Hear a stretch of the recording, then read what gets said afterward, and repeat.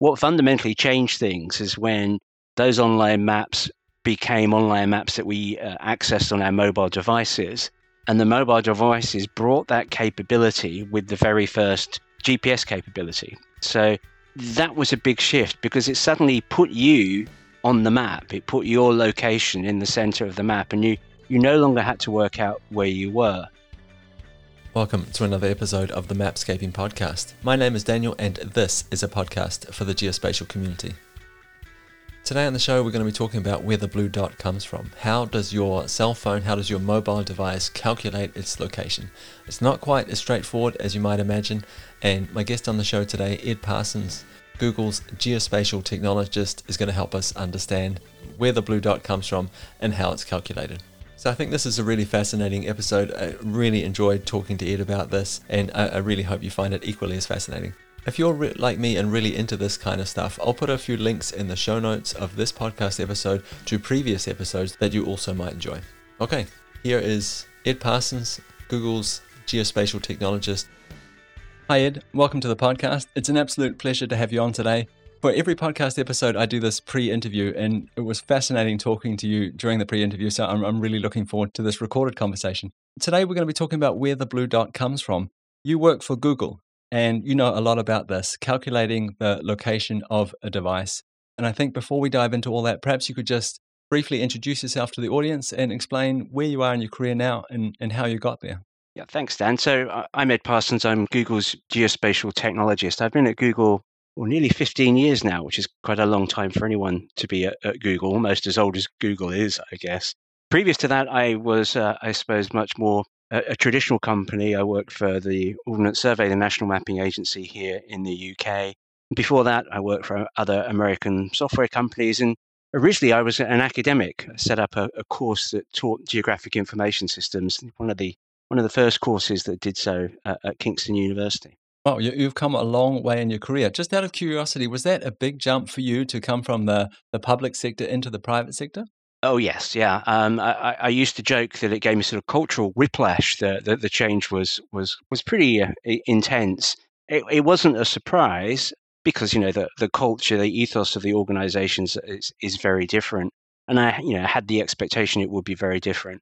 But yes, it was. You know, there's much more flexibility. There's much more agility, I think, in the private sector. And particularly then, Google was a younger company where we were more agile. We did things even more quickly than we do now. But, I'm not saying one's better than the other. If you work in the public sector, the taxpayer is your boss, and you have to make sure that you do things in a steady and well-argued way. As a company like Google grows, you mentioned the word agile there before. I mean, obviously, when they're a young company, they can move really, really quickly. And we often hear this idea of move fast and break things. How do you see that changing as the company grows? Do you see it moving more and more towards like sort of the public sector kind of culture? I think you have to put more controls in as you get larger, just to manage things. I think there is still an element of that sort of startup ethos within Google. I think everyone wants to keep that. And I think, even internally, the idea of sort of having different project teams sort of almost competing with each other to try and solve a common problem, it is still there to a lesser extent than there once was. But I think, it's just a natural result of an organization growing in size. You have to put in place more processes just to manage what's going on. Well, thank you very much for this sort of brief look into your background and a few of your thoughts around like that move from public to private and what Google looks like today and perhaps where it's going in terms of its culture. I really appreciate that. The promise at the start of this podcast is that we're going to be talking about where the blue dot comes from. So in a previous conversation, you mentioned this idea of the fused location service, I believe you call it. Perhaps we could start with that and then sort of break down the pieces that go into that make up this fused location service on Google devices. Absolutely happy to do that. And maybe even step further back and just to set ourselves that sort of paradigm shift that the blue dot represents. I think we've all sort of grown up with web mapping and mapping online. And, I'm old enough to remember that kind of big transfer to the early web map services, the MapQuests, the multi-maps, which were a big jump, but they really just took existing paper maps or simple cartography and they put it online for people to use. what fundamentally changed things is when those online maps became online maps that we accessed on our mobile devices.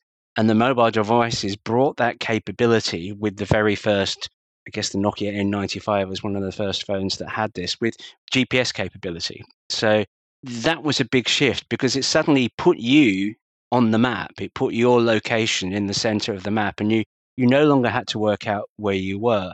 And that's what, the blue dot represents. And for most people, they still think in terms of, the blue dot, that's my location that comes from GPS, or this thing that's called GPS. We may not completely understand how GPS works, but nevertheless, the blue dot represents my GPS location. In reality, the blue dot represents quite a lot of complex technology and different services and systems that are running both on your mobile device and maybe running on the network to help locate where you are. And this is where the idea of you mentioned the fuse location comes from. The blue dot actually represents your location that comes from a number of different mechanisms, a number of different systems at any particular time or at any particular location, presents your location to the best of the device's ability. And that's constrained by a number of factors, by the ability to receive radio signals, depending upon where you might be, but also it's largely dependent on the power requirements of those different services. One of the big tasks anyone designing a mobile phone application that uses location is around power management, because GPS itself is a technology that requires an awful lot of power to operate all the time. And I remember in the early days of having an N95, if I had the GPS switched on all the time, the phone battery would run out in literally an hour, completely impractical. So we've had to work quite hard to get beyond that. Yeah, and I think when we think about GNS, for example, we've come, obviously in terms of power consumption, we've come a long way. When do we use it? When do we not use it? But also in terms of constellations and the accuracy that's available through that. Are we still talking about a single constellation, GPS, or are we talking about all of the constellations now when we think about understanding where we are through our mobile device? In most cases, we are talking about the various constellations that are out there. So that's GPS from the United States government, it's GLONASS, which is the Russian system, it's Galileo, the European Union system, the Beidou, the Chinese system. There are also local systems emerging, in India and in Japan, and they're all finding their way into our phones because they basically use the same technology. They use similar frequencies, and a chipset that's in your phone will be able to receive signals from all of those. And so although, we talk about GPS, you're right, actually we're talking about GNSS, Global Navigation Satellite System. And it's a multitude of those different systems. You'll be getting different signals from different constellations of satellites all at the same time, and the device will be managing all of that. So, although you call that GPS, actually it's already much more complicated than the simple label will make it appear. So this is one of the things that goes into this fused location service is the GNS access to these different constellations, these signals that come from them. So yeah, already it's hugely complicated. Can you talk a little bit about the Wi-Fi database? Yeah, well, let's maybe start from the ground up. So initially, your mobile phone will know where it is, and every mobile phone that we use today has to know where it is, because it's a fundamental constraint of mobile networks. Is if you just think about it, if someone dials your mobile phone number, the service needs to know which is the closest cell tower to your location to route the call. So at a very base level, every phone will know where it is because the mobile phone network maintains a rough location of where you are in relation to the cell tower. So that's the very kind of bottom level, if you like. So that's part of how you might identify where you are. So your cell tower is giving you the coarsest resolution, the coarsest accuracy of your location. You can build on that with then GPS, and that's what everyone kind of thinks the blue dot mostly represents. But one of the issues with GPS, as I said, is power management. Also, you need basically a clear horizon to the satellites. You need a line of sight to the satellite that's providing you, in effect, with a timing signal. And if there's something between you and that satellite, a tree, a building, a mountain, you're either not going to get any signal at all, or you're going to get a signal that has been bounced around and is not necessarily giving you accurate timing. So in many circumstances, GPS isn't necessarily the best technology to use. So pretty early on in the development of smartphones, a number of different other technologies were looked at. And one of the ones that I think is probably actually the most widely used and perhaps least understood is identifying your location based on proximity to Wi-Fi hotspots. So, we all live in a world now that is connected via Wi-Fi devices, either at home because we have home broadband that is being served via a Wi-Fi hotspot that powers all of our devices at home, or in public places, in railway stations, airports, coffee shops. There are Wi-Fi hotspots all over the place. Each Wi-Fi hotspot has a unique identifier, its MAC address. It's part of the network infrastructure of the internet. And we can, in effect, map a Wi-Fi hotspot to a particular location and then build a database of those Wi-Fi hotspots and locations so that your mobile device, if it is connected to a particular Wi-Fi hotspot, we can then work out, well, which Wi-Fi hotspot is this?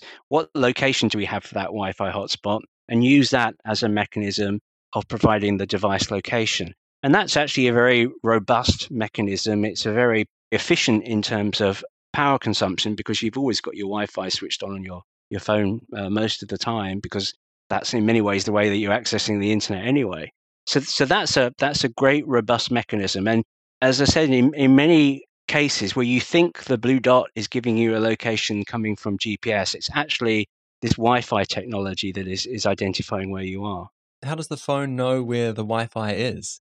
Is this saying I identified, I can see a Wi-Fi network, and then sending a query to Google somewhere and saying, I can see this, where is that, and getting it back? Is that the way this process works? No, in effect, you will have a database on your device that is in a database of Wi-Fi hotspots and their locations. So there's no need to have a sort of conversation with a network service to do that translation, because it's been in effect cached onto your device. And that works the same way whether you've got an Android phone or an iOS phone. There are a number of providers of these databases that match Wi-Fi hotspots to locations.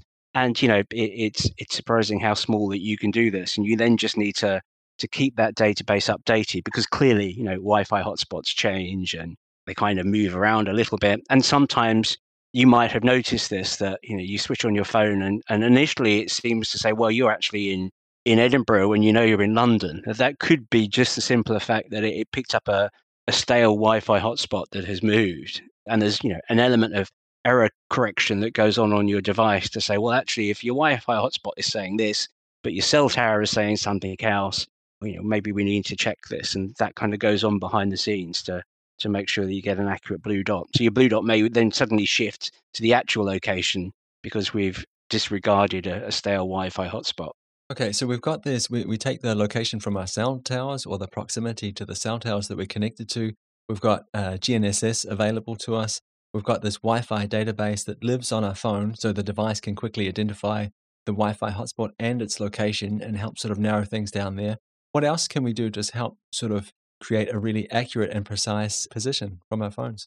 Well, those are the three main technologies that are used at the moment. And that fused nature means that the choice of what particular technology is used at any particular point in time is largely invisible from the user. And in many cases, it's invisible from the application developer. So if you're building an application on an iPhone or an Android phone and you want location, you make a single call to the operating system, and the operating system will decide what's the best technology to provide the location that you need. And you can say, well, I need a precise location, or I need a relative location for my particular application. So it's probably only if you're doing turn-by-turn directions that you'll have your GPS switched on, because you need that precise location all of the time.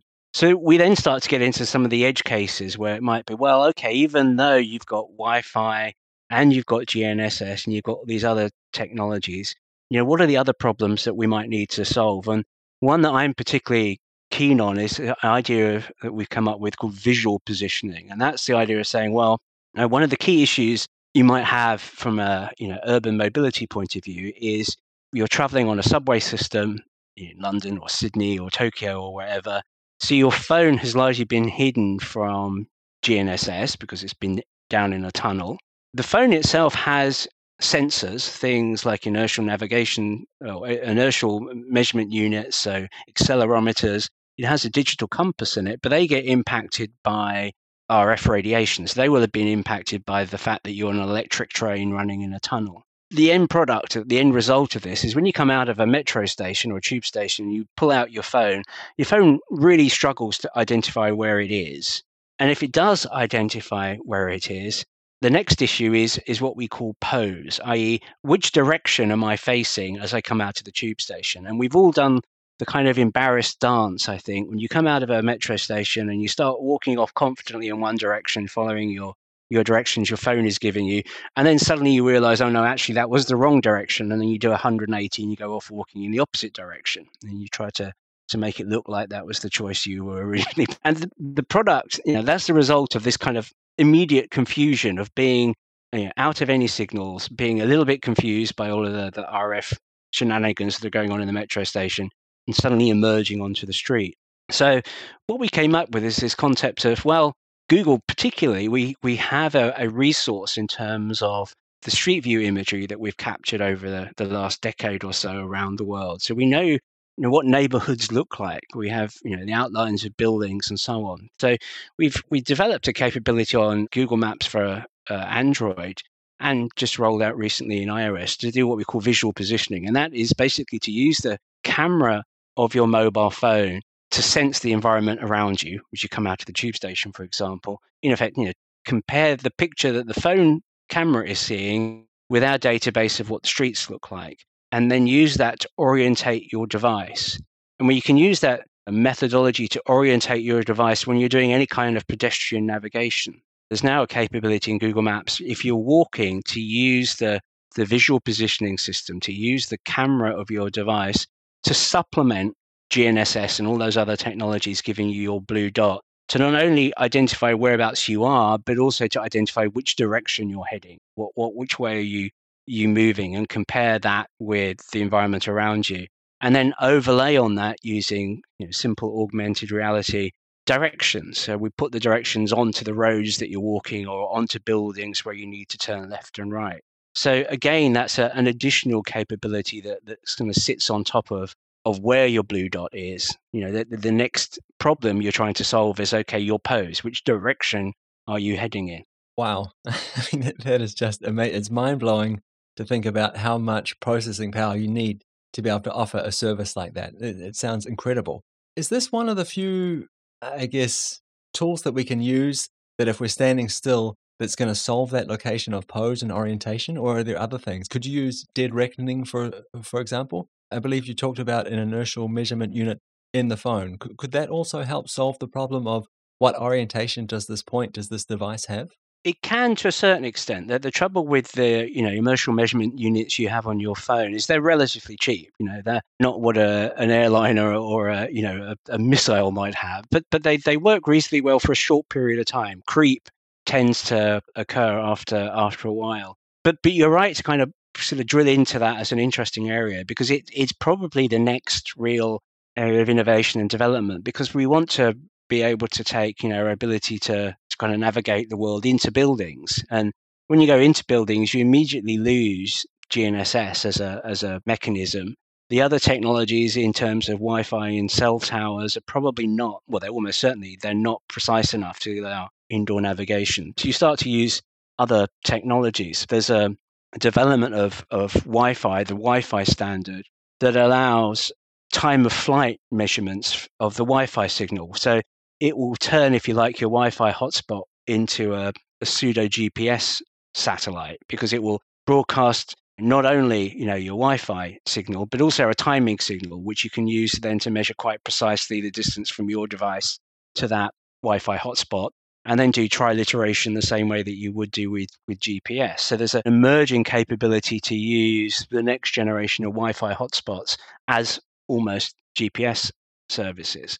There are other technologies you might need to use that are more about proximity. So there's been a lot of interest over the years around Bluetooth LE sensors, and they're very good to say, well, actually I'm in this particular room because I can sense there's a Bluetooth sensor there. It's always more complicated doing mapping or location determination indoors, because any indoor space is a private space. It's owned by someone who has, control over access to that and have control over the infrastructure that is put in place. There are solutions that use, technologies like ultra wideband in industrial solutions. If you're, in a factory, you can put ultra wideband infrastructure in your factory and put ultra wideband receivers on your tools to make sure you know very precisely where every tool is in the factory. It's really, really costly. But if you lose a screwdriver inside the wing of an Airbus, that's pretty expensive to get it back out again. So kind of that makes sense. It's more difficult to see that scaling up for mass market applications. There's a lot of interest in that visual positioning service I was mentioning earlier in indoor environments, particularly complicated ones like railway stations and airports. And we've experimented using visual positioning services in some railway stations in Tokyo that are particularly complicated to navigate. They're very complex 3D structures to navigate through, and visual positioning is a mechanism that does work indoors. Yeah, I've got a couple of questions here. I'd like to stay with the Wi-Fi one just for a second here. If we move over to that standard that you're talking about that allows for time of flight measurements, are we going to be facing the same sort of multi-path problems that we see with GNSS? Yes, but to a lesser extent, and again, bringing that multipath up is a good segue into another innovation that we've been looking into. And again, it's related back to that fact that we have now a reasonably detailed model of most urban environments that we capture through photogrammetry and having those street view vehicles. So, part of the problem is if you're in an urban environment and you're reliant on GNSS signals, a big issue is multipath, and that basically is your signal coming from the GPS satellite is bouncing off other structures, so that the time that the signal is taking to get to your satellite isn't the real time. It's being extended a bit because the signal has bounced around a little bit. And, we're talking very tiny amounts, but those tiny amounts make a difference in locating yourself. And you may well have noticed if you've just tried to use GNSS in an urban canyon, that you might well have been located on the wrong side of the road to the side that you're actually on. And that's a result of this multipath. Now, because we know where you are approximately, and we know the morphology of the neighborhood you're in, i.e. we know where the buildings are, we know the trees are, we can use that data to, in effect, model what we expect the multipath errors to be and to cancel them out. And that's a mechanism that we've started rolling out. If you bought a Pixel phone in the last year or so, and you're in one of the major cities of the world, your location will be being corrected for multipath by using this sort of city morphology model to try and correct for the multipath. And it does work, and it works, to the extent that we will, with a much higher level of likelihood, get you on the right side of the road to an actual location. So, all of these technologies are kind of building on top of each other to improve the reliability of your location, and to do so in a way that isn't draining the battery of your phone and is making good use of the capabilities of your device, depending upon what you're doing. Because there's another important question here, which is about, well, how precise do I need to know my location for the particular use that I'm wanting to do? Clearly, if you're doing turn-by-turn navigation as a pedestrian, you need to know probably quite precisely where you are. But if you just need to know where your local Starbucks is, you don't need a precise location to do that. If I get you on the right street, it's probably close enough. If I want a hyper-local weather forecast, just to be able to identify what neighborhood I'm in is enough. And that's where technologies like Wi-Fi are really, really valuable, because they consume very little power and they can give you a reasonable level of location accuracy for many different types of application. I want to come back and sort of tie what you just said back into this fused location data service in just a second. But before we move too far away from this, I want to make sure I've understood this correctly. So Google is creating these 3D models of popular cities, I believe you call them. And is that being stored on our phones in the same way the Wi-Fi database is being stored on our phones? Or is this, again, of making queries across the network? Again, we'll try and cache as much of that content on your device as possible. So kind of the level of resolution that we need, we can build relatively small databases that sit on your smartphone that can contain the morphology of the city that you're within. We couldn't have the whole of the world in 3D on your phone, but we can do it for kind of the local area that you're likely to be in while you're in that particular area. And it's a similar methodology to the Wi-Fi databases you use. But then don't forget, the device you're carrying around in your pocket is an incredibly powerful computing device. We end up using them for social media and taking pictures of stuff, but actually they're really powerful computers with a great ability to do a lot of processing and to store quite large volumes of data. So yeah, don't be surprised about the capability your smartphone has. Actually, I'm constantly surprised about the capability my smartphone has. Is this the same for the visual positioning system? So I believe you used a example of commuting in Tokyo, in Japan, down through the subways, through the metro systems there. Let's say I've got to commute to a new place in the morning. So I go into Google and say, well, this is where I am and this is where I got to be. It calculates a route. I think that's great. I'm going to follow that.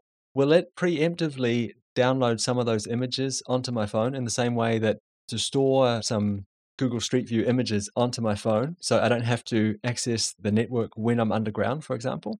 Not currently. That's largely a result of the way the division between capabilities that happen at an operating system level and capabilities that happen at an application level. So at the moment, the visual positioning thing is an application level thing. So it's something that happens within the Google Maps application, and it only works when you explicitly press the button in the application, and it then starts to do network comparisons between what the camera is seeing and what we see the world to look like. So that's something that it's not an operating system level capability that's kind of embedded and cached onto your device. That's something that does require network traffic and talking to cloud-based services. Do you see a place for something like peer-to-peer networking or mesh networking in terms of figuring out or calculating the location of devices? Good question. I mean, I think, if you think about it, for peer-to-peer, for mesh networking, location is an important part of that because, for meshes to work, they need to understand the topology, the location of the devices. And particularly you look at sort of beamforming on devices now, relative location's important. I'm not sure necessarily the use case of that working in the opposite direction, other than the sort of time of flight calculations that you might want to make use on, the next generation of 802.11 devices. So interesting. There's probably potential there. I remember maybe 10 or 15 years ago, there were a couple of startups that tried to do peer-to-peer location determination just because GPS was expensive, both in power and cost terms at the time, and maybe you could link devices together that knew where they were. I'm not aware of any kind of current thoughts in that direction, but yeah, there might be something there. So I was talking to a company a wee while ago, and they were developing this application for firefighters when they go into a building. And the idea was that they could work as teams, and they would basically form this mesh network. And they had different ways of calculating the location of each member in the team. But I thought it was fantastic that it was a mesh network. So if one was standing outside and they had a clear sky view, they could calculate a really accurate location based on GNSS, and then use that to update everybody else in the mesh network. I thought it was absolutely brilliant. I think there is something to that, as you say, and I think that there is a lot of interest in techniques that try to make GNSS more robust. There's a lot of concern, quite rightly at the moment, that the technology of GNSS is relatively fragile. It's very easy to spoof GPS receivers. The signal you're getting from a GNSS satellite, because the distance the satellite is away from the Earth, is relatively weak. So there are lots of people looking at, well, are there other terrestrial solutions that we can use to supplement GNSS? Could we use low Earth orbit satellites to supplement GNSS?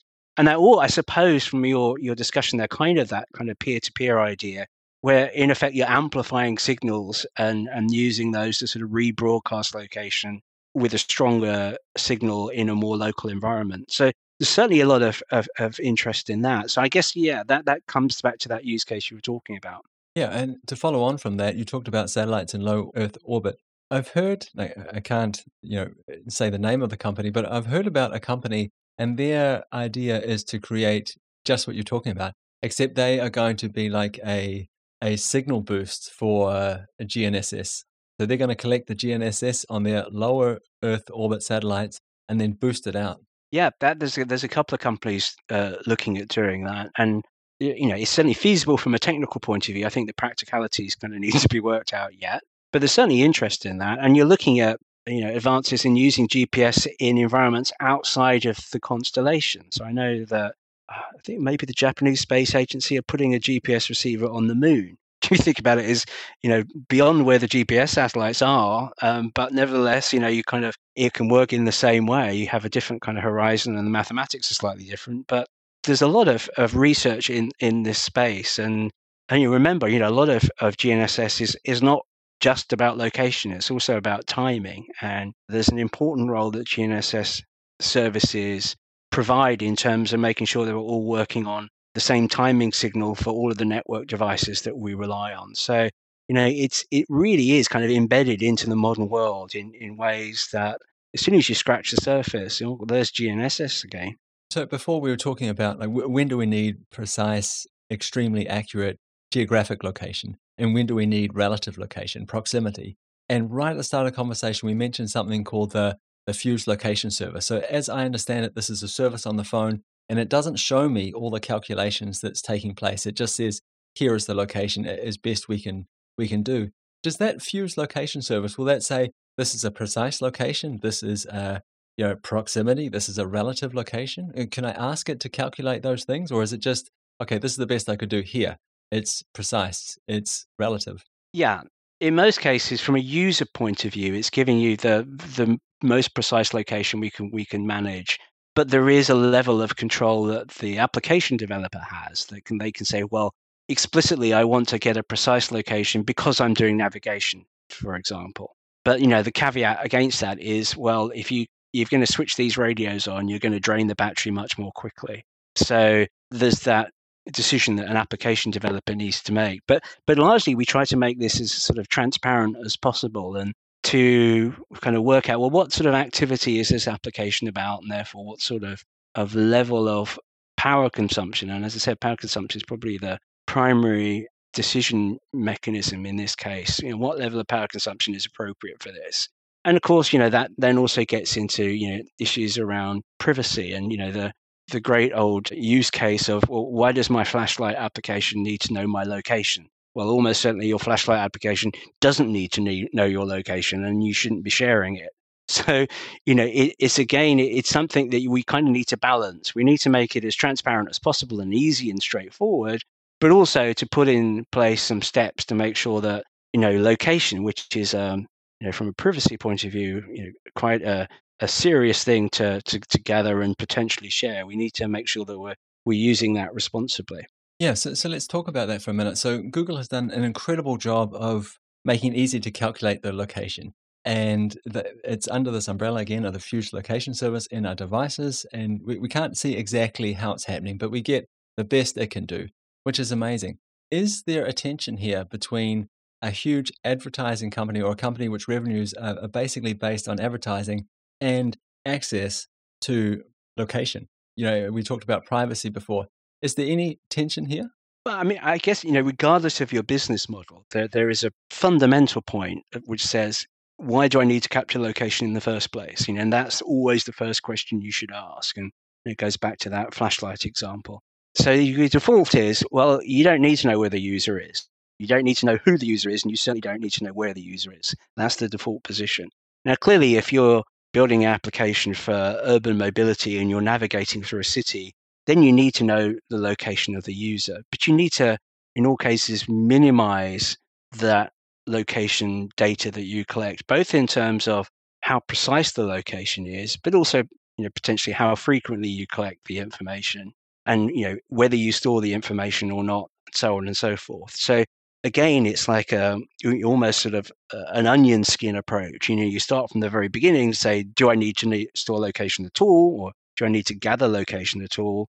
Then you start to move out from that, saying, okay, if I do I need to store it? Do I need to gather it? And so on and so forth. So that's clearly part of that discussion, regardless of your business model. And then, if you talk about advertising and potentially sharing location data, well, Google, like almost all companies, actually doesn't share location data with any third party because of its sensitive nature. And in almost all cases, we don't actually store that location data associated with users unless they've specifically requested to do so. Thank you very much for clarifying that for us. I really appreciate it. I want to sort of zoom out a little bit now. So we've talked about how Google calculates location on our devices. And again, fascinating stuff. Really appreciate you taking the time to walk us through that and explain things. Google, in terms of mapping, like when you think about Google and mapping, the mapping industry, is Google still the incumbent? I don't think, to be honest, I don't think we've ever been the incumbent. And, all the technology that I've spoken about, probably other than the kind of the visual positioning, is standard. That's what, every smartphone uses, regardless of, where you're getting it from. That's kind of how the industry works. And, those innovations are coming from, Google, from our competitors. That's the sort of ecosystem that is developing. So, from that mapping point of view, I don't think we were ever the incumbent. We have competitors in every market on every device, and increasingly, I think it's driven by quite specific use cases, more specific use cases. We can see classes of applications that are designed particularly for urban dwellers, and they go drill into enormous levels of detail around particular cities, and do so at probably a level of detail greater than Google Maps supports. So, I think it's highly variable, and I don't think we see ourselves really as the incumbent. We're very pleased that many people use Google Maps, but we know it's very easy just to press the next button and use another application on your device if it works better. I think that's a really, really humble way of putting it. And I think Google makes a pretty great product, right? Like I'm amazed at some of the things that you've told me today. I use Google Maps by default because personally, I think it's the best one. Yeah, I don't know how I'd feel if I was a developer building things based on Google products. I really don't know. But as a user, I think it's an absolutely amazing product. I want to talk about another thing that Google is doing, which I think is super interesting. So we're used to the idea. Dan, can I just interrupt you there? Going back to that, you're very happy with Google, and you think it would be, someone developing an alternative application would have to think quite a lot about it. Well, you think back in the early days of Google, web search was solved. Web search was solved by companies like AltaVista and Excite, and no one thought there was the need for someone else to come along and innovate and do what Google did. I think it's exactly the same case in terms of mapping.